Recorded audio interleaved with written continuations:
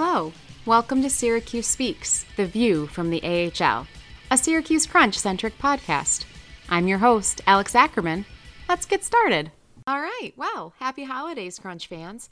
First off, I just want to say thank you for your understanding. Obviously, this is usually not when I am posting another episode, since I just posted an episode last week. The holiday season is upon us. Things are busy for both that reason and for others, so my schedule is a little wonky. I'm going to be in and out of holiday parties and different festivities with families and whatever, so my weekends have gotten kind of packed. This weekend worked out best for me to get this first episode of the month out, so I really do appreciate your understanding with how wonky my schedule has gotten, and thank you so much. I hope you all are having a great holiday season so far, and that it continues to be wonderful.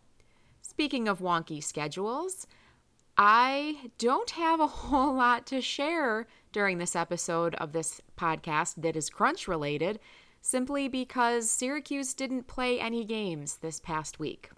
In a scenario that was a little bit too reminiscent of March of 2020 for a lot of us, a little bit too close for comfort there, the Crunch found all 3 of their games from this past week rescheduled. Now, this was not a result of anything Syracuse has done.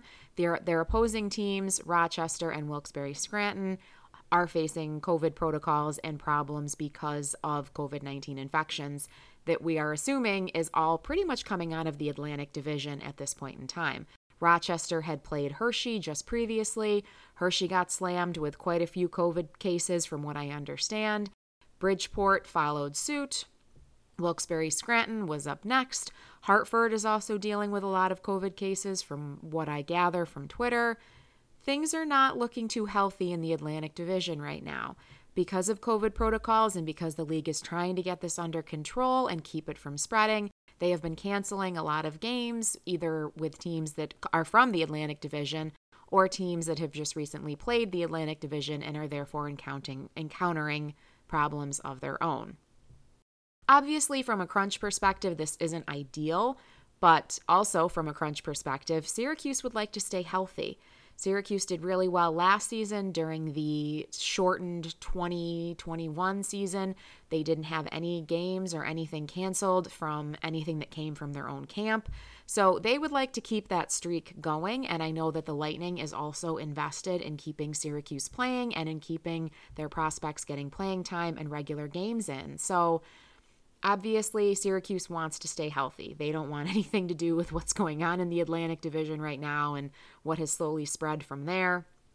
I am glad personally that these games have been postponed, but it does create a little bit of an interesting scenario because none of these games have been rescheduled yet. Wednesday's game was at Rochester. That has been postponed. A new date has not yet been announced. Friday's and Saturday's game were both in Syracuse. Friday's game was supposed to be against Wilkes-Barre. Saturday's game was supposed to be against Rochester. Neither one of those games have had new dates announced either. Looking at the Crunch's schedule moving forward, this time period was really supposed to be their heavy home game period. For whatever reason, the way that Syracuse's schedule worked out this season was a little bit different from it has in the past. Usually in the past, the Crunch finds a home-heavy back end of the schedule, with the second half having more home games than the first half. But this time around, for whatever reason, the schedule reflected a different scheme. The Crunch has had a lot of home games in the first half of the season and won't have so many in the second half, or at least that was the original plan. Thankfully, from Syracuse's perspective, the War Memorial really isn't used for much of anything else, so it shouldn't be too much of a hard time to reschedule those games. I think it's just that the league has to look at trying to make sure that teams aren't playing too much and that it works out when it comes to what the other opponent is doing too, as far as rescheduling those games. So it definitely is a little bit more complicated than just slapping a new date out there, and I'm not necessarily surprised that it's taking us a little bit to get the news of these games and the rescheduled dates out to us. One of the things that has been rescheduled and that we do know is the Crunch's Teddy Bear Toss. That has been rescheduled for this Wednesday, which I was glad to see that they got a new date out rather quickly, but I'm a little, I do think that it's kind of too bad that the closest home date was a Wednesday to reschedule this event. Syracuse is between a rock and a hard place right now. The Crunch hosts Cleveland on Wednesday, and then they travel to Charlotte for the following weekend.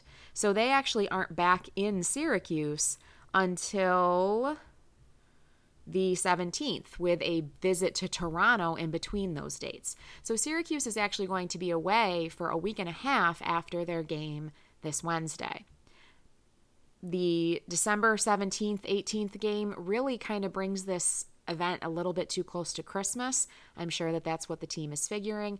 I'm not sure how things work out with Stanley Steamer and the time frames that they're looking at and all of that kind of stuff, but I am sure that Syracuse is well aware that rescheduling this kind of event for Wednesday might not end up with the greatest effect when it comes to flinging those teddy bears and being able to throw them out onto the ice. Obviously, the Crunch knows that their Wednesday games are not as well attended as they would probably like them to be.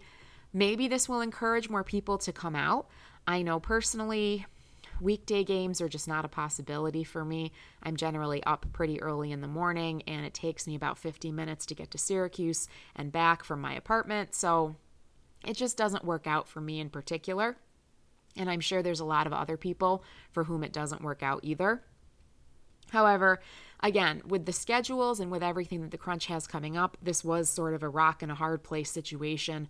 I can't blame them for going with Wednesday, and maybe it'll help the attendance a little bit. You never know. We can always hope moving forward that the team is going to be able to avoid these schedule changes and the pitfalls that come along with them, but unfortunately, this is the life that we find ourselves in the AHL. The AHL has always been an unpredictable league, and the COVID era has just added another layer to that unpredictability. There's nothing anybody can do about it other than really try their best to follow the protocols and do what teams need to do to stay healthy. Clearly, that wasn't happening in the Atlantic Division. The AHL has since locked down on some rules and regulations that they are asking teams to follow moving forward, including locking down on Christmas parties and a couple of other things, increased mask wearing in both home and away arenas. There's a couple of other rules that the league issued as in response to these COVID outbreaks. Would have been nice had teams been religiously following these previously. However, what's done is done. And now we just have to hope that moving forward, the league can avoid these kind of mass interruptions, because there have been a lot of games rescheduled because of this outbreak in the Atlantic Division.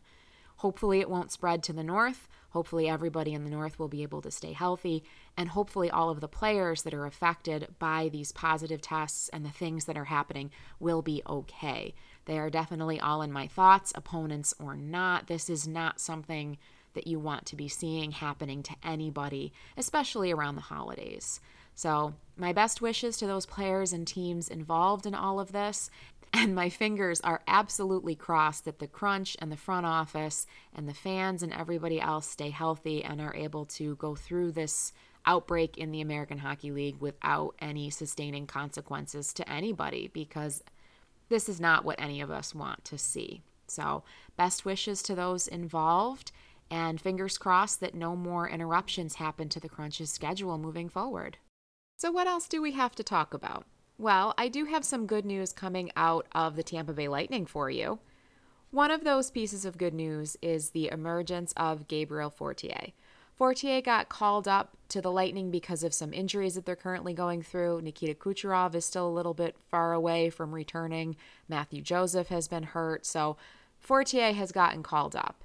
He made his NHL debut on November 30th, and although he hasn't scored his first goal yet, all of the reviews that I have seen of his play have been really complimentary. My buddies over at Raw Charge had a lot of praise for him during his opening game because he kept going to the front of the net and looking for those deflections.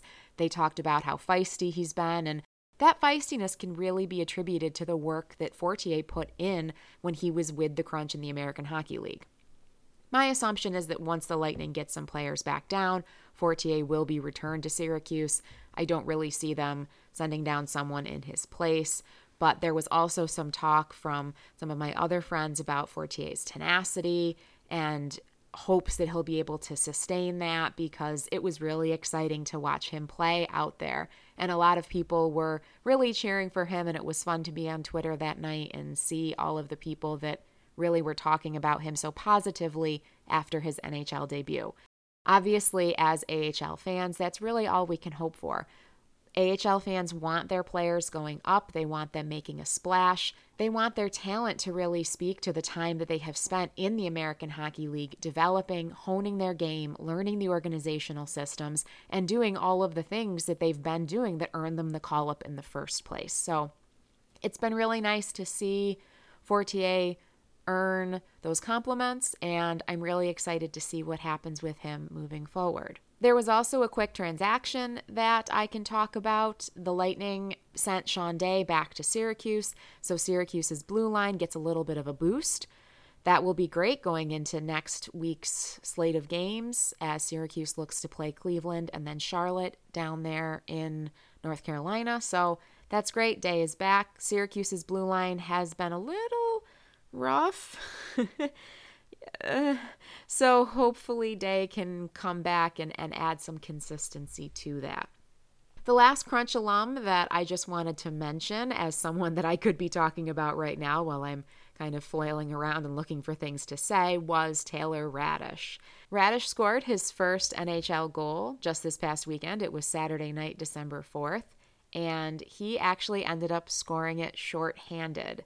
So he really honed his penalty killing skills when he was with Syracuse. He was definitely one of the Crunch's top PKers while he was with the Crunch, especially during his final season. And he got to show that off Saturday night with a goal that was really pretty killer. If you haven't seen it, I retweeted it over on my Field Pass Hockey Crunch account, FPH Crunch. And I also have embedded the GIF into the article that goes along with this podcast episode, so please make sure to go check it out. As always, Crunch fans can get really excited and really feel a sense of pride when they see these guys go on to the NHL. For a while there, it seemed like all anyone was talking about Saturday night was Taylor Raddysh's goal. So it was really neat to see. Congratulations to him. I am sure that that is the first of many more to come. Brian Burns tweeted out a really interesting line that came from NHL Stats, that Taylor Raddysh was the 5th Lightning player to score his first career goal shorthanded. One of those players to do that was Yanni Gourde. So Raddysh is definitely in good company there, and warm congratulations to him. Like I said, I'm sure that is the first of many to come moving forward.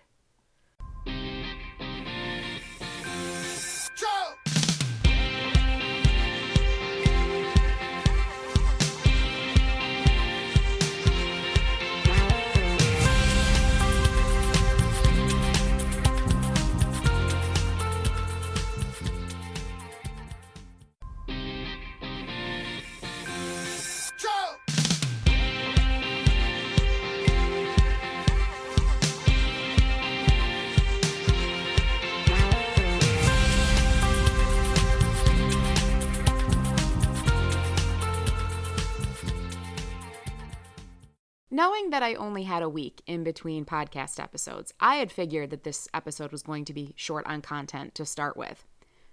Knowing what I know now, I was actually very glad that I reached out to my social media followers and told them that I was going to be doing an Ask Me Anything for this episode, just to give myself a little bit more content and also maybe to forge a little bit more of a connection between my listeners, my followers, and this podcast. I am really grateful to everyone that has listened over the past 2 years or so since I started Syracuse Speaks, and I would like to continue to increase that connection between us. So I reached out to my social media followers on Instagram, my personal Twitter, which if you care, it's at Allovimo, ALLOVIMO, and those on my Field Pass Hockey account, just to see if they had any questions that they would like me to answer. I opened it up to any topic, up to and including hockey, but pretty much anything in between. And I got some really interesting questions that I'm actually looking forward to chatting through. First up, I have a question from Matthew, who is a follower over at my Field Pass Hockey account, and he just asks, "Are you doing okay?" Complicated question there, Matthew, although it is better now. So, for those of you who aren't aware, I decided this past summer that I was going to go back to school to complete an advanced certificate of study in educational administration. Basically, this is what's going to allow me to be a building principal, a district superintendent, or work in some other administrative capacity like with a local BOCES or in the area of curriculum development and design, those kinds of things. This has significantly increased my stress levels and the amount of work I have to do. Obviously, this is not a full-time student situation. I am working full-time, and once a week I have had a grad class up in Rochester to go to for 5 hours every week. So it has been a long couple of months. This is in addition to my teaching responsibilities and also my responsibilities in 2 different leadership positions in my building. I am the innovation leader and the ELA leader for the elementary building in the district that I work in. And I am also serving as a mentor to one of our new teachers in the district, who is absolutely amazing, by the way. So I love her to pieces, but that's besides the point. It has been a very busy couple of months, probably the most busy I have ever been in my life. At the end of it, I have 1 class left to my fall semester this Monday. We're just meeting at a local pub and we're just going to relax as a class and be able to chill out for the evening, which I am very thankful for. But at the end of it, I must admit to feeling very fulfilled and proud of myself that I have come this far. But also looking back, I am worn down and it was a hell of a couple of months. So I am doing better now that most of that is behind me. The class culminated with a really important presentation in front of the leaders and superintendents of several school districts that made up the group that I worked with to develop the presentation. And I do just want to give a shout out to Derek, Aaron, and Bree, although I don't think they listen to this. Derek might because he is a little bit into the crunch, but the rest of them I don't think will. But still, we made up Team Future Builders for our EAD class, and I never would have made it through without them. So I definitely want to send out some love and good vibes to them in appreciation for everything that they have done over the past couple of months to steady me and help me get through. So, am I doing okay? I'm all right. I am pretty lucky in that I have a strong support system. Even though I am a single household, it is still okay. I pretty much am allowed to live the way I would like to, which is one of the benefits of being single. I don't have anyone else to consider. I don't have a family that I have to keep an eye on and keep a lookout for and support. So it's just me, which I definitely think helps deal with stress and helps me to live my life the way I need to. If that means coming home and being miserable all night long, then that's what it means. If that means coming home and going to bed at 7:30 at night some nights because I am exhausted, I can do that too. So there are benefits, and I'm doing okay. So that was kind of the long form answer to that question, but I definitely appreciated the personal interest in my well-being, and I thank you, Matthew. Moving on, Dylan reached out and asked me, have you ever fainted? Yes. So some of my students occasionally listen to this podcast. I'm not going to go into detail too much, but for the adult listeners in the audience, most of you are probably aware that there are certain beverages that should not be mixed with hot tubs. Let me just state that this was not something I was super familiar with in my 20s, and I was with a group of trusted people, thankfully, good friends of mine. We had some of those beverages. We were in a hot tub just enjoying ourselves on a cold winter night and got out of the hot tub and things went sideways. And by things, I mean me. I believe I hit my head on a bookshelf on my way down, but I really was not out for very long. In fact, I think I was only out for a second or two before I came to, and just enough to scare the pants off of everybody that was at the party. But, you know, everything was fine. I was fine. And, it's interesting because when you read about fainting in books, people are always like, I woke up and all of a sudden I was on the ground and I had no idea how it happened. And I knew exactly how it happened. I can actually recall to this day that feeling of, oh, I'm going down. And sure enough, boy, I went down. So yes, I have fainted. That was the only time, although I will say that I came very, very close during a game that I have discussed on this podcast before. It was during the 2013 Calder Cup Finals. It was Syracuse's fourth game of the series. It was in Grand Rapids, and it looked like Grand Rapids had just scored a tying goal with less than a minute or so on the clock. And as we stood there waiting for the officials to figure out whether it was a goal or not, side note, thank goodness it was shown not to be a goal, I was really, really close to having another experience with fainting. My blood pressure was a little high. I just had this awful feeling that if they were awarded that goal, the Crunch was not making it out of that game. And the series would not continue because Grand Rapids had won the first three. So as someone who had traveled to Grand Rapids and was standing in the audience, that was not the way I wanted that season to end. And I was very relieved when it did not. But that was probably the only other time that I have ever come that close to fainting. That pretty much concludes the personal question portion of this whole thing.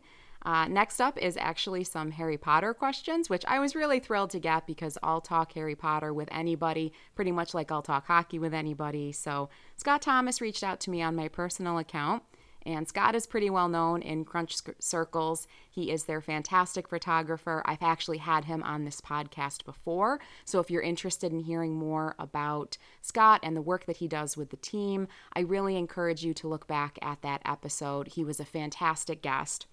He reached out to me and he asked, are you watching the Harry Potter trivia game on TBS? If so, are you playing along? Unfortunately, I am not watching it. I am not exactly a cord cutter, but I am someone who never had the cord to begin with. When I moved out of my parents' house and out to Rochester 7 or so years ago, I didn't have a television. When I moved to the Finger Lakes, I did get one, but I never got cable. I don't know if TBS is affiliated with any kind of streaming service or if the episodes are archived somewhere where I could see them. But certainly, if they were or if they are, I would be watching and I definitely would be playing along. I did hear from some of my students who are watching that Hufflepuff won the first round or the first episode or however they do it. So way to go, Puffs. And I am really proud that my house represented so well. And I hope that that continues as the series goes through. I am participating in the Wizarding World's online quiz. They post it once a week and you can go on and earn virtual points for your house. Obviously, I am a Hufflepuff, so I am doing that. But I have not had a chance to find out if the series is being streamed anywhere or if I could watch it anywhere online. Thanks for the question, Scott. I appreciated it. Also on my personal account and also about Harry Potter, Robert asks me, I'd love to know why Lupin was on the Hogwarts Express. Professors don't take the train, did they? Okay, so I really had to resist the urge to Google this and find out what other people were saying about this theory because I really wanted to develop my own.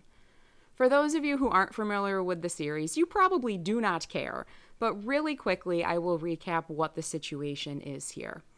Students get to Hogwarts using the Hogwarts Express. It leaves from London on the 1st of September every year and pulls into Hogsmeade Station, which is a village that is right outside of Hogwarts. Come to think of it, I am not exactly sure what the students do who aren't close to London or who can't get to London. Maybe they apparate into Hogsmeade and then go from there. I really don't know, and it's never been explained. I'm not going to spend a whole lot of time on that tangent. Let's move on. So they take this train into Hogwarts, and generally the professors are not on the train. Another side tangent that I thought of while thinking of this was, what in the world is this school thinking, letting all of these teenagers between the ages of 11 and 17 alone on a train together for hours that it takes to get from London to somewhere in Scotland, which is assumed where Hogwarts is. Is there a land route to get to? I'm not going to get into that either. Geography is not my strong suit. Moving on, plot holes are not my concern right now, but boy, I could talk about that one for a long time too. Anyways, so these teenagers are alone on the Hogwarts Express with each other for hours as the train travels to Hogwarts. We have never been shown as readers professors on the train until we get to book 3. I now have a theory that there is a secret compartment somewhere on the train that contains adults that the teenagers just don't know about and that J.K. Rowling chose not to show to us because, let's be honest, it really doesn't matter. However, up until now, we have never seen a professor on the train.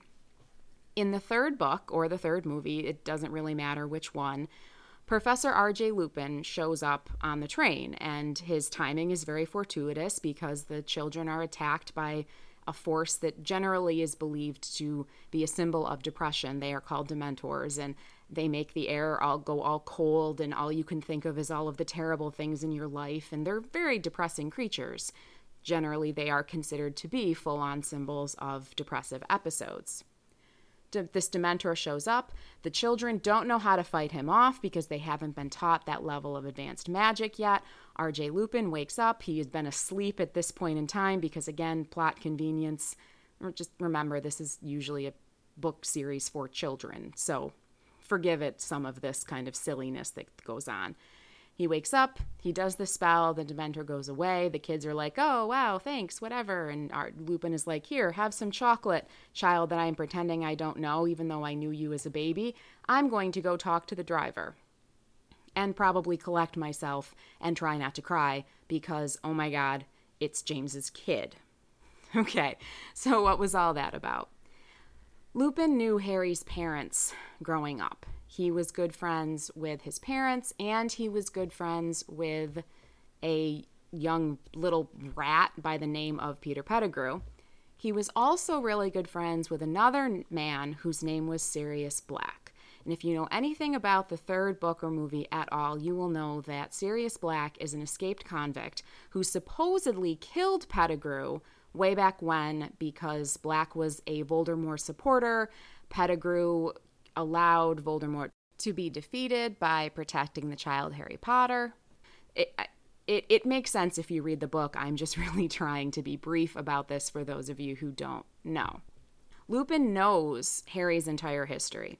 He knows all of the people involved. He was a member of the original Order of the Phoenix, which was a group that was united in fighting against Voldemort and his supporters, the Death Eaters.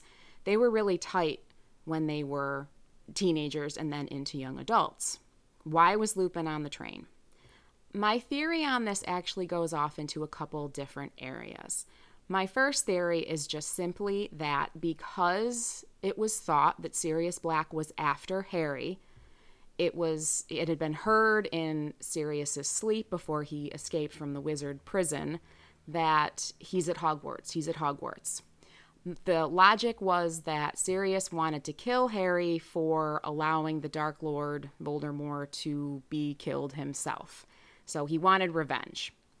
He escaped from the prison and assumably was going after Harry. So it made sense to have some kind of adult presence on the train at that point in time.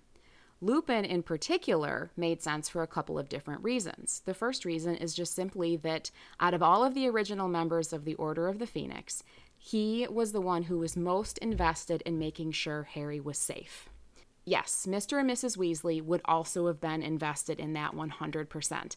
However, it really wouldn't have made much sense for them to be on the train, and all accounts hold that they weren't as familiar with the Potters and with Harry as a baby as Lupin probably was. So first up, he's probably the one in the Order, or at least the original Order, that was most invested in keeping Harry alive. Second of all, he was the best friend of Sirius Black. He would have been the one who would have been most aware of how Black would react in this kind of a situation if he did confront Harry on the train. and he would have been the one most prepared to go up against him and hopefully defeat him if that situation ever came out. So that's my second thinking on that. My third thinking actually involves a little bit of Dumbledore plotting. So Lupin knew Harry as a baby. He knew James and Lily, Harry's parents, as parents. He also knew them as teenagers. He is aware that Sirius Black is, at least from what we know at this point in time, the reason why the Potters are dead. There's a lot of history here, and knowing that Lupin was coming back to Hogwarts, for all we know, the first time since he graduated from Hogwarts, to see Lily and James's son for the first time in the Great Hall would have probably been a fairly large emotional blow to Lupin, especially considering all of the trauma he himself had gone through. I don't want to spoil too much for those of you who haven't read it yet somehow and who yet might somehow, but there's a lot of trauma in Lupin's life. There's a lot of trauma in all of these characters' lives, but Lupin in particular, I have a real soft spot for. So I would also like to believe that Dumbledore knew that the amount of emotional impact that it was going to be on Lupin to see Harry James Potter in the Great Hall for the first time, the Great Hall where he had been with Lily and James and Sirius and Pettigrew all of those years, where he had made friends, where he felt protected. Hogwarts was really the first place where Lupin felt accepted since he was a child. There's a lot going on here. To see that child for the first time in the Great Hall with all of those memories and all of those connections, that might have been a lot for him to handle. And so I would also like to believe that Dumbledore maybe said, all right, go on the train, protect the boy, see him for the first time there. Maybe it wouldn't have so much of an impact. Maybe it wouldn't have had been quite so emotional for him. Those are my theories. It's brought up a lot of plot holes and loopholes in my brain that I continue to think over, but that is my theory on that particular thing. Finally, I have one more question for this segment, and it comes from my friend Chad. Some of you know him as CC. He was responsible for me joining what was then Simbin News, which is now Field Pass Hockey. He's still a good friend of mine. He has moved on from Field Pass Hockey and is doing his own thing now, and I've really enjoyed continuing to keep up with him. So he reached out and he was like, okay, what are your favorite AHL logos of all time, either Syracuse or otherwise? I actually gave the AHL portion of this a lot of thought because I don't generally pay attention to other teams and their logos. The Syracuse part was easy. My favorite Syracuse logo of all time is Al, who is the quote-unquote ice gorilla that the Crunch had as a mascot in the early 2000s onward until the Crunch affiliated with the Lightning and changed over to the superhero Crunchman. Al was the mascot of the team that I first started with when I first started watching the team in 2004. He was the logo that I was most familiar with, and he was the logo that to me meant Syracuse hockey. Now, to be fair, I actually think that the Anaheim years Al, there was a little bit of a darker format. The eyes were orange instead of the neon yellow that it was during the Columbus years. It was just a little bit of a darker profile, was actually more effective in the hockey world. So I actually think if I'm looking at all-time Syracuse favorite logos, I'm going to go with Al during the Anaheim era. But overall, Al was definitely my favorite mascot and logo, although I have to say that the original iteration of Al, which is just absolutely terrifying, is not being included in this consideration. I am going with the middle 2000s, like 2004-ish, when I first started watching the team through those Anaheim years, because that original Al, which I have seen video of, yeesh, he was scary. I would not have wanted to see that in person. So when it comes to Syracuse logos, that is actually the one that I am familiar with the most and the one that I tend to lean towards when I think of my favorite Crunch logos. The AHL, though, is another kettle of fish. And as much as I love the Crunch, and obviously, I mean, they're my team, I don't actually think their logo is my favorite in all of the league. If I could consider the future, I actually think that the Coachella Valley Firebirds might end up being my favorite just because of its resemblance to a phoenix, and that feeds into Harry Potter lore. I also like the Laval Rockets logo. I think that that is really strong. I like that it incorporates the city name into the R. It's a really cool font. I enjoy that one. I think, though, if I'm going for primary logos, I think my favorite belongs to the Manitoba Moose.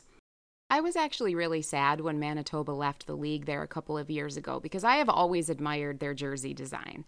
I love the fact that the numbers have those little like antler accents on the back. I'm actually on their website right now and I'm noticing that the letters for captain and alternate captain also have that accent, and some of their holiday things have like little ornaments hanging from the antlers of the moose, which is super cute. I just really appreciate how the colors all come together. I like the fact that there's tribute to the wilderness that is Manitoba in the pine trees that are visible in the main logo on their site. I just have always appreciated the care that was clearly taken when developing Manitoba's logos and how their jerseys look and how everything comes together. And I was really happy to see that care and consideration return when the team came back not that long ago.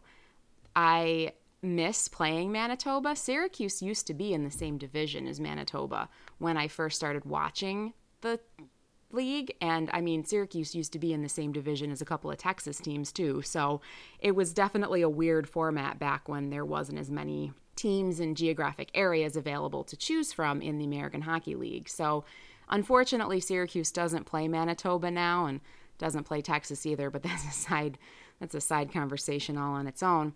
So I haven't gotten to see the jerseys up close since they returned to the league, but I've always really admired them. I always like the way that they come together, and I definitely would say that they are my favorite out of all of the current main logos in the league.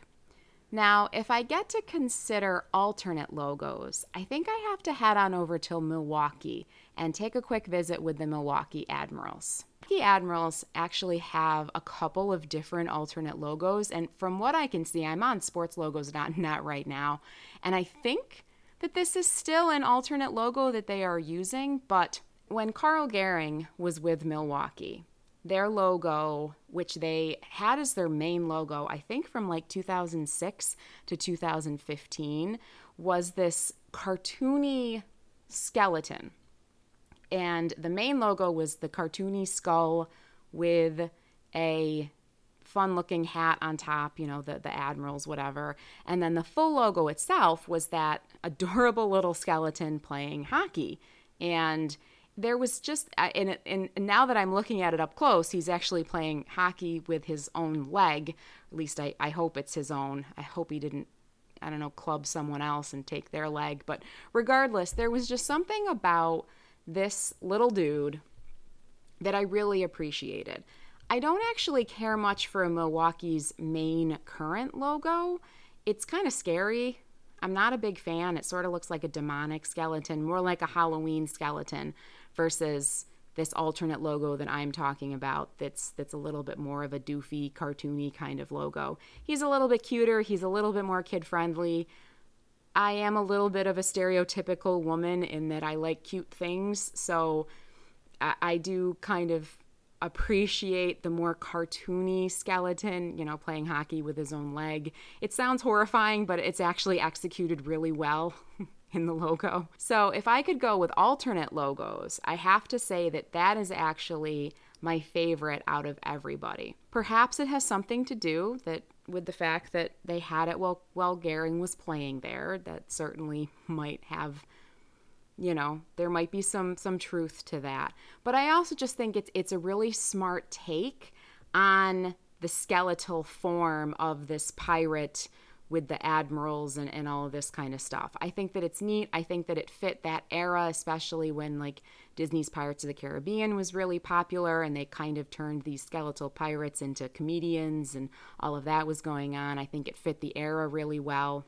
Those are my kind of summarized favorite logos if I check out the American Hockey League.